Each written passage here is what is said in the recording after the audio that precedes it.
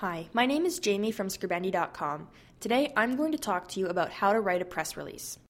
Press releases are an important tool for business owners and organizations looking to increase revenue, broaden their product's appeal, and inform the media and the public of a new development. However, just as with any other genre, there is an advantageous way to write a press release. Referencing a press release example can be beneficial. The following tips can help you write a compelling and informative press release. Press release format. We recommend that you organize your press release in the following way. Company name and/or logo. At the top of the page, include the company's name and/or logo. Release date. You would usually write for immediate release. However, there may be times you want to specify the release date. For example, consider a merger between two large companies. Releasing this information too early could wreak havoc on the company's stock prices.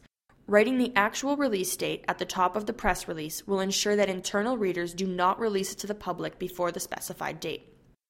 Contact information. Below the release date, list the name of the primary contact, usually from the marketing department or external relations, who will respond first to the media or the public if they have questions or need clarification. You should list the contact's name, title, phone number, fax number, email address, and the company's website.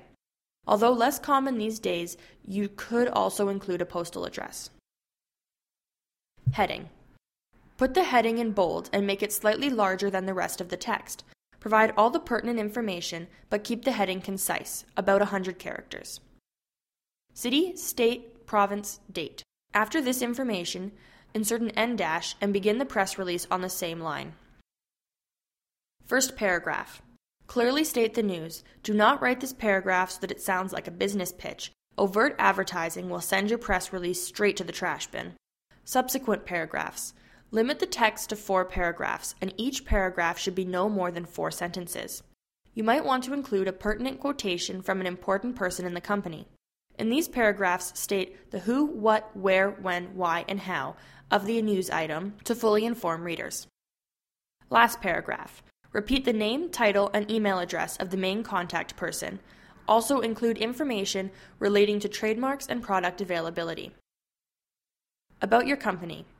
After the last paragraph, write another heading in the same format as the city, state, province, date heading and describe your company, usually in a slightly smaller font. Begin this paragraph on the same line after the end dash. Perfect your press release. Your announcement need not be yesterday's news if you submit it to our business editors for fast, efficient processing. This podcast was brought to you by Scribendi.com, because grammar matters.